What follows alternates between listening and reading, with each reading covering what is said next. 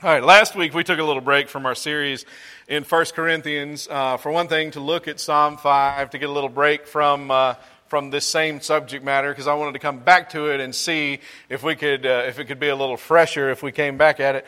And to be honest, I wanted to take a little extra time to look at 1 Corinthians 14.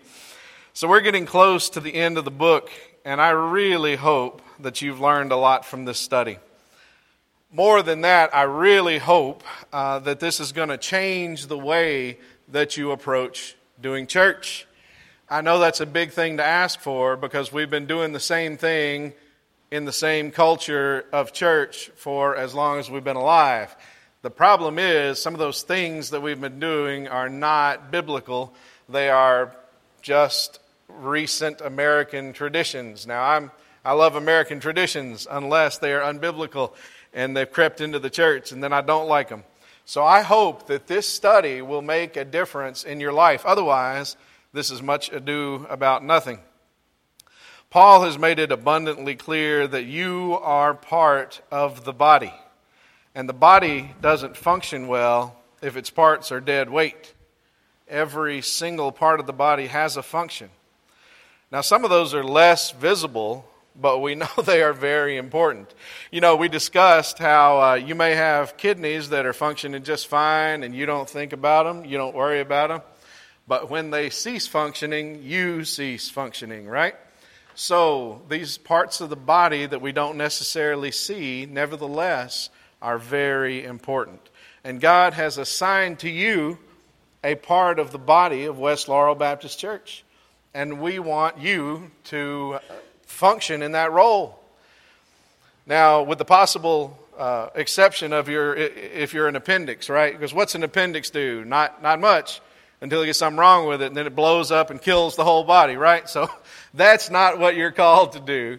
But otherwise, you are called to be a functioning part of the body of West Laurel Baptist Church. And I hope that we'll see that through our study, but not only that we'll see it, but that we'll do something about it. You may ask how to fulfill your function, and here's how. What we do is we take instructions from the head of the church. Now, who is the head of the church? Is it the pastor? No. Is it the ministry advisory team? No. Is it the deacons? No. It is Jesus. So we do what he says through the gifts of the Spirit. Now, as the under shepherd and the leadership structure that you have voted into place, then there are certain things that the pastor and the ministry advisory teams will do. You know, they'll certainly be instrumental in figuring out how to implement the plan. But Jesus is the one who came up with a plan that we are to execute. The plan is as follows, and if you've heard this and haven't memorized it yet, give me a little while longer as pastor here and you will have memorized it. Matthew 28:18 through 20 says, "And Jesus came and said to them, 'All authority in heaven and on earth has been given to me. Go, therefore, and make disciples of all nations, baptizing them in the name of the Father and of the Son and of the Holy Spirit, teaching them to observe all that I have commanded you.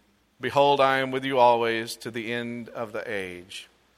Now, the reason that Paul wrote about the gifts of the Spirit and the reason that we are taking the time and effort to study the gifts of the Spirit is that they're to be used to carry out the Great Commission. The Corinthians had lost perspective on these gifts. They were focusing on the gifts themselves rather than the reason for the gifts and the goal of the gifts. Let's not make the same mistake. So, as we read this passage today, please keep in mind the reason for the gifts and the goal of the gifts.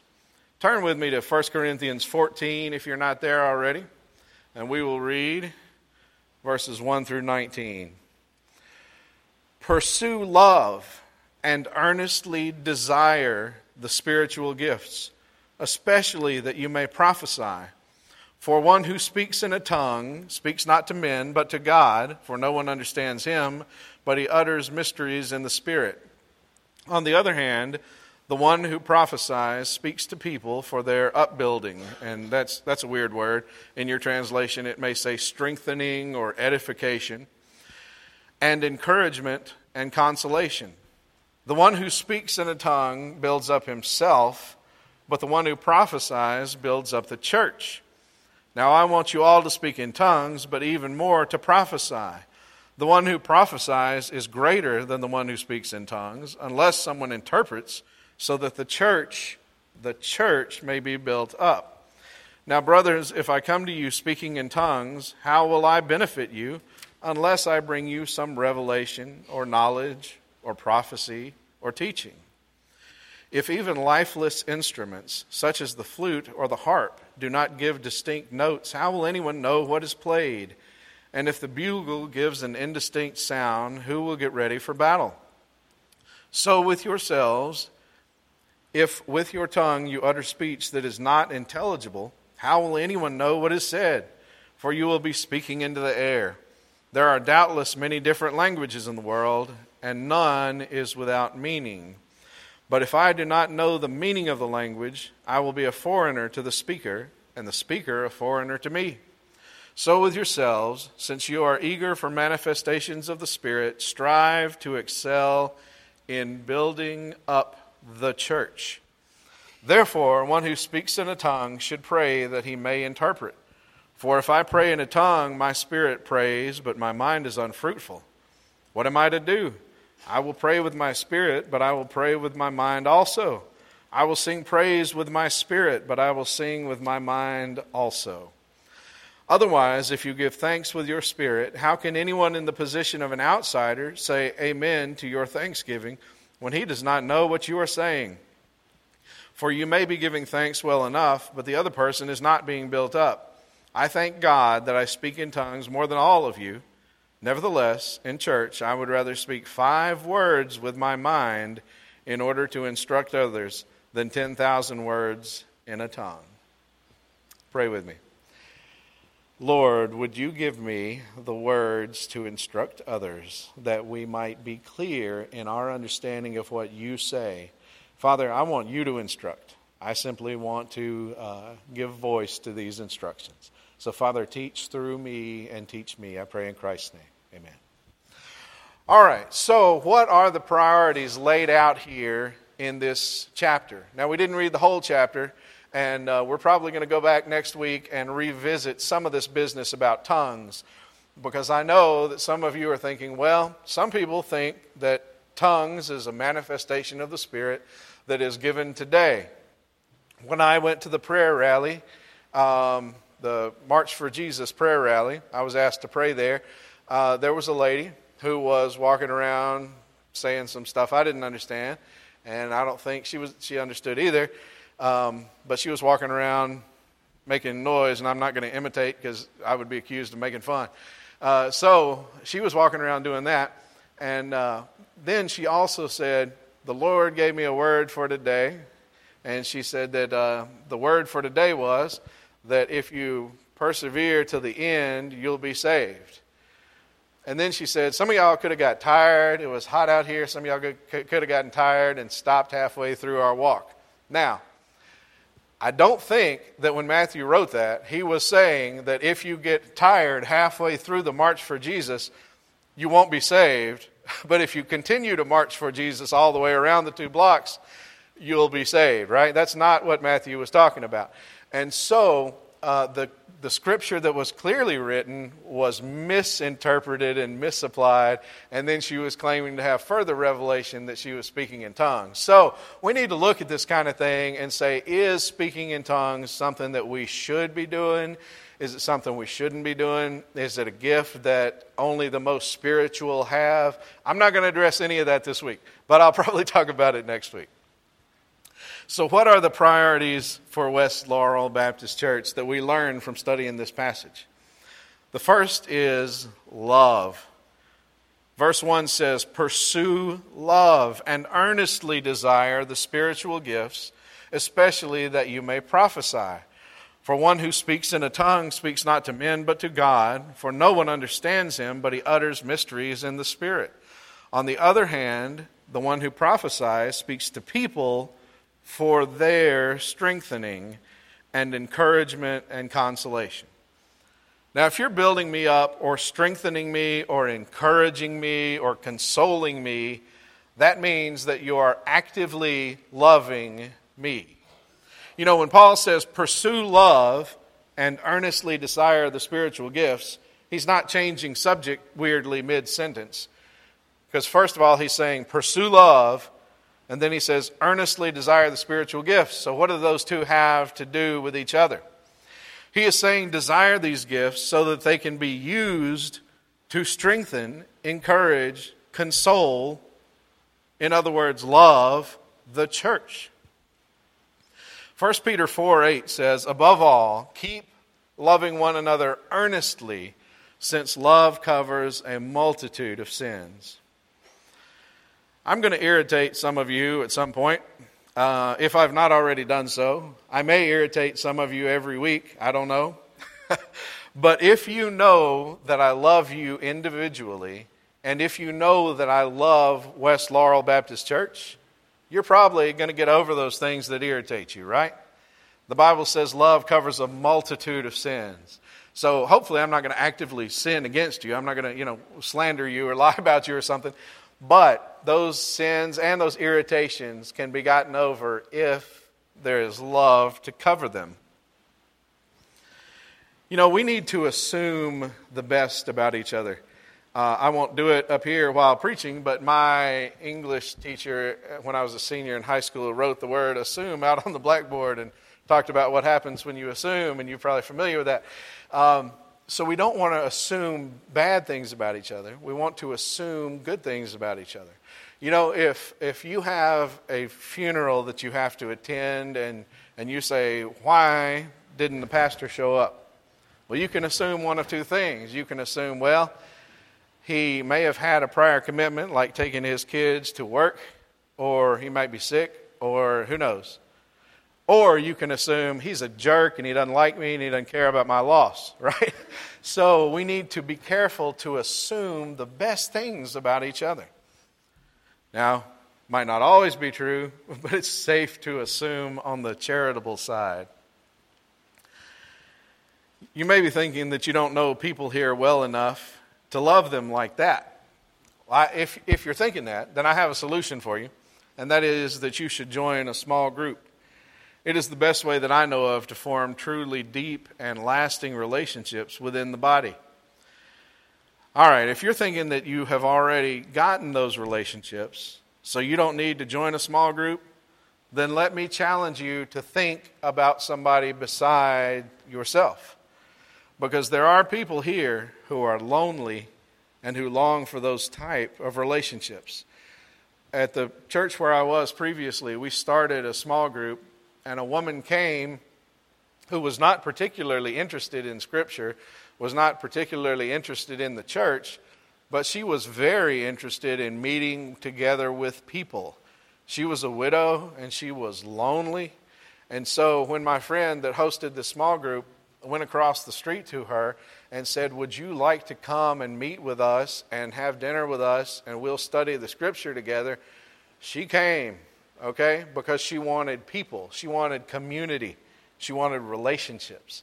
And through that, years of discipleship have occurred because she wanted to be around people. And she got around, by God's providence, the right kind of folks that could lead her in her relationship closer to Jesus. So again, if you're thinking, well, I don't need a small group, it's not necessarily about you. Maybe a small group needs you.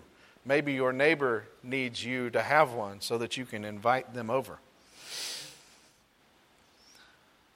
There's one meeting tonight at 6 o'clock at Drew and Deanne Smith's house.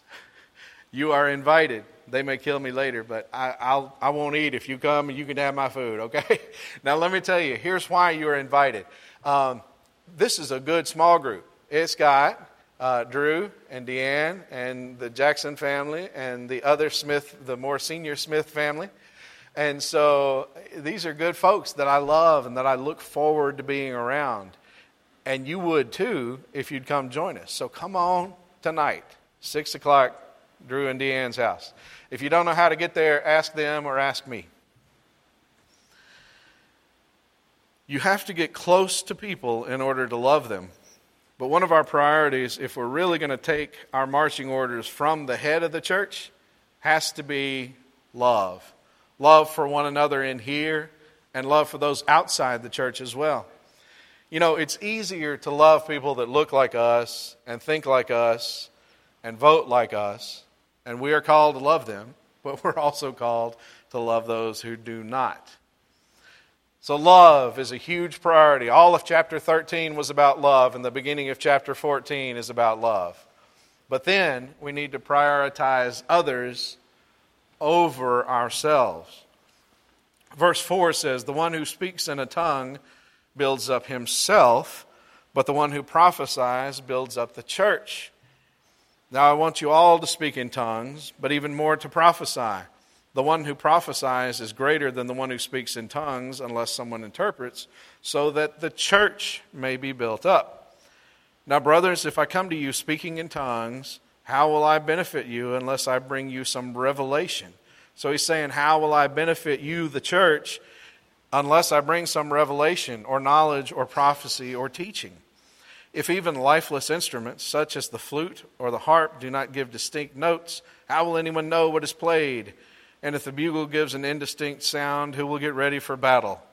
In other words, if I stand up here on Sunday morning and babble unintelligibly like I do when I say that word, how is that going to benefit you? It's not, right? I can get up here and act spiritual and act like I'm having some rapturous communion with God, but if it's not instructing the church, then Paul's saying, what in the world good is that? That's what the Corinthians were doing, and Paul wants them to realize that that is nothing more than self-indulgent foolishness. Verse 9 says, "So with yourselves, if with your tongue you utter speech that is not intelligible, how will anyone know what is said? For you will be speaking into the air. There are doubtless many different languages in the world, and none is without meaning. But if I do not know the meaning of the language, I will be a foreigner to the speaker, and the speaker a foreigner to me. So with yourselves, since you are eager for manifestations of the Spirit, strive to excel in building up the church. Therefore, one who speaks in a tongue should pray that he may interpret." So do you see how he's saying we need to not prioritize ourselves, we need to prioritize others before ourselves. We need to worry about the good of the whole body rather than what makes us look good. Putting other people's needs before yours is hard, isn't it? If you're married, you've had to try to do that, and you've probably succeeded some of the time and failed some of the time like every other married person. You know, if you have kids, there's a lot of times when you say, hey, I can use this money for something I want, or no, I can use this money for the kids' education, or, oh, speaking of which, praise God for scholarships. Thank y'all. So we can prioritize others before ourselves at home, and we should. And if you do that, I applaud you. But we're supposed to do that with our church family as well. It's not easy, I know it. But it's what we're called to. I wonder sometimes when I'm up here, if you guys realize, I know you can see me, but I wonder if you realize that I can see you too. Because sometimes funny things will happen. We'll have somebody go like this and look at their watch, you know. And they could look at their watch down here, right? But if it's 11:32 or 33, all of a sudden you have to hold your watch up like this and check it out. Now, I realize that people do that so that I can see them do that, so that I'll know that my time is gone and I should hurry. But when you make a show of that kind of thing, just stop, okay? Stop, because consider the fact that somebody around you might need to hear something from the Word of God, right? And so if it's 11:31 and you are dying and you have to go, just get up and leave. It's okay. It's okay. But otherwise, let's enjoy being in here and fellowshipping around the worship of the Word. You know, there are a lot of folks that would watch a football game, and if their favorite team is trying to come back and get the victory, they're never going to say, I can't believe this thing's going into overtime. I had something scheduled at 3:31, and here it is. This game's going to go into overtime. Nobody says that. You know why? Because they like the game. They care what happens, and they want to be there. So let's consider having that attitude toward worship, guys. I know that you need fed. I understand that. But I also know that it's not going to kill you if we're a couple of minutes late. So just relax and enjoy. Consider the welfare of others. Did Jimmy not do a song that you thought he should? You'll be okay. Maybe he did a song that he will use to strengthen or encourage or console somebody else. Do you have enough friends that you don't need to join a small group? Are you so learned that you don't need the discipleship aspect of small group? Well, somebody else may need you to be their friend, or may need you to share that knowledge for their strengthening, for their encouragement, for their consolation. So just do it anyway. Prioritize others over self. Our next priority needs to be worshiping with our minds and our spirits. Guys, this is a big deal. There are denominations who are known for worshiping in spirit. You know, you can look at our more contemporary churches and our more Hillsong kind of groups, and they're known for their fervent, excited, passionate worship, and they are not known for their solid theology, at least when it comes to Hillsong. Then you have the Presbyterian Church, for instance, the one that R.C. Sproul was a pastor in. If you look at that denomination, they are very well known for their intellectual approach to Scripture. They are going to know what they're talking about, and they're going to talk about it well and scholarly with wonderful education and background. Now, what we Southern Baptists have to do is the best of both those worlds. That's what we're called biblically to do in Scripture.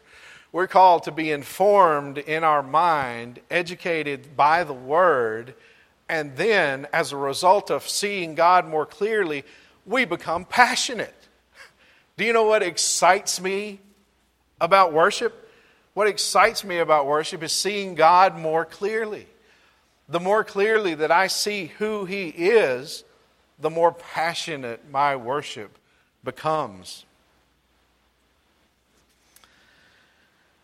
The most noble end to which you can dedicate your intellect is the understanding, appreciation, and obedience of God. Sometimes when I'm in my office or at home and I'm writing a sermon, I think, oh, that's good, repeat that. Okay, so listen this time. The most noble end to which you can dedicate your intellect is the understanding, appreciation, and obedience of God. Verse 14 says, "For if I pray in a tongue, my spirit prays, but my mind is unfruitful. What am I to do? I will pray with my spirit, but I will pray with my mind also." So Paul says, what do? Here's what we do.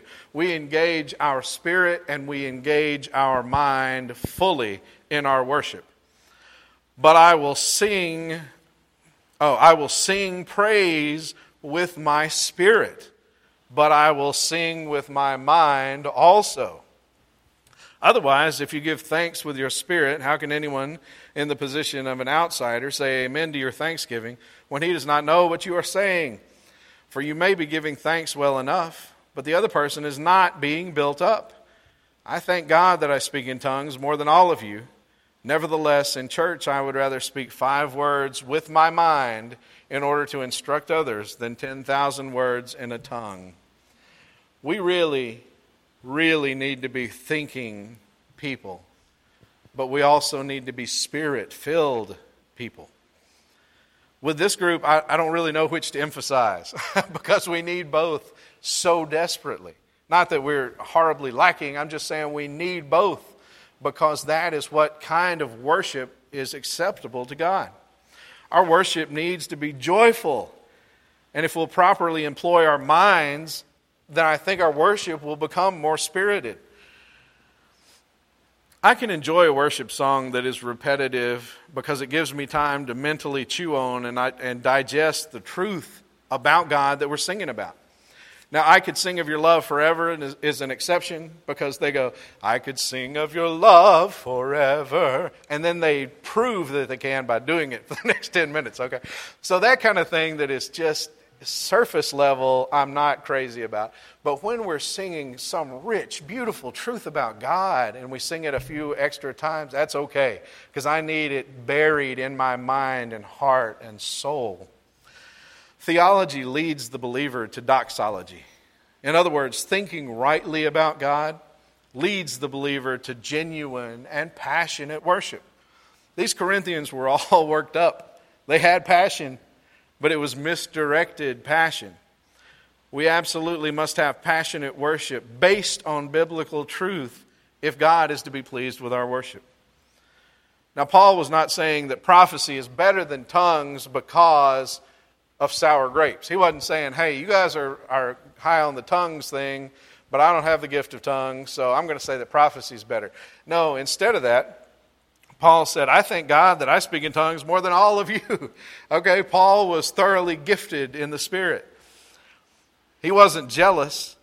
But then in verse 19 he says, nevertheless, in church, I would rather speak 5 words with my mind in order to instruct others than 10,000 in a tongue. Thinking is hard, guys. Most people don't want to do it. If you don't believe me, watch the news, right? Digging in and understanding Scripture is hard. Learning how to properly understand and interpret Scripture is hard. It takes a little bit of work, and most of us don't want to do that work. We're going to have to read it and study it and spend time in it daily. We need to engage our minds and our hearts in worshiping God, not only here on Sunday, but every day. Guys, I think we have done a disservice to our people by calling this a worship service. Now, I don't want to change that. It is a worship service. But somehow we get stuck thinking that worship is what happens on Sunday morning. Now, corporate worship, right, where we all get together, corporate worship is what we do on Sunday morning. But worship needs to be your lifestyle, not an event that occurs in your week. So on Monday and Tuesday and Wednesday and every other day, read the Word, pray. If you think that's radical and that's just for the preacher, then you've got to retrain yourself to think differently. I know that that's how I grew up. I grew up thinking Sunday was the church thing and the Bible thing, and the rest of the time was I was supposed to be doing school, I was supposed to be entertaining myself. Sunday I was supposed to become religious. I was supposed to compartmentalize and take care of my dealing with God on Sunday. If you were reared that way, you got to retrain yourself to think differently. The number one thing that leads to spiritual growth for the believer is time personally spent in the Word every day. You can do it. Some of you read through the Bible last year. Do it again. Do it every year until you die. Lord willing, I'm going to read through the Bible every year until I die. I'm also going to study in the Bible. Now, some of you say, well, yeah, but that's what we pay you for. You have a job that you get to come up here and do that. And you're right. And it's a blessing. But I wasn't always doing this. I used to do sales and I used to do financial planning. And you know what I was supposed to do then? I was supposed to read and invest time in the Word every day. All right, so what do? We prioritize love for God, love for the saints, and love for the lost. We prioritize others over self. You know, a wise person said you can't fight and fish at the same time. You can't fight and fish in a boat. You can't fight and fish in the church at the same time. If we'll worry about fishing for men, we won't have time to fight about stupid stuff. So that'll take care of itself. Prioritize others over self. Next, we got to prioritize worshiping with all of our hearts and all of our minds. Let me encourage you this week, when you're going through, just spend, if you're out of the habit of doing Bible study, spend a few minutes in the Word every day. Just a few, so that you can prove to yourself that you can do it. The more I read the Bible, the more I want to read the Bible. I don't know if you've ever experienced that. But the more I discipline myself and do what I need to do, the more I love doing what I need to do. Let me close with this. If all this sounds like a bunch of rules, then let me tell you, you need the relationship so that you won't think about it being rule-based. You know, we have a separation from God if we're lost. We've sinned. And upon sinning, we broke our relationship with God. God said, don't do this and do this. And we shake our puny little fist at God and say, we're going to do what we want to do. Well, that has broken our relationship with God. So how to fix that is, God sent His Son to live a perfect life that you should have lived but couldn't, and then to die a death that you deserve, but He didn't. And in that, He made it possible for you to exchange your sin for His righteousness. If you've never done that today, don't leave here without doing it. You might get blown away in a tornado tonight. Don't leave here without doing it. Come and talk to me, and I'll tell you how you can know that you are saved.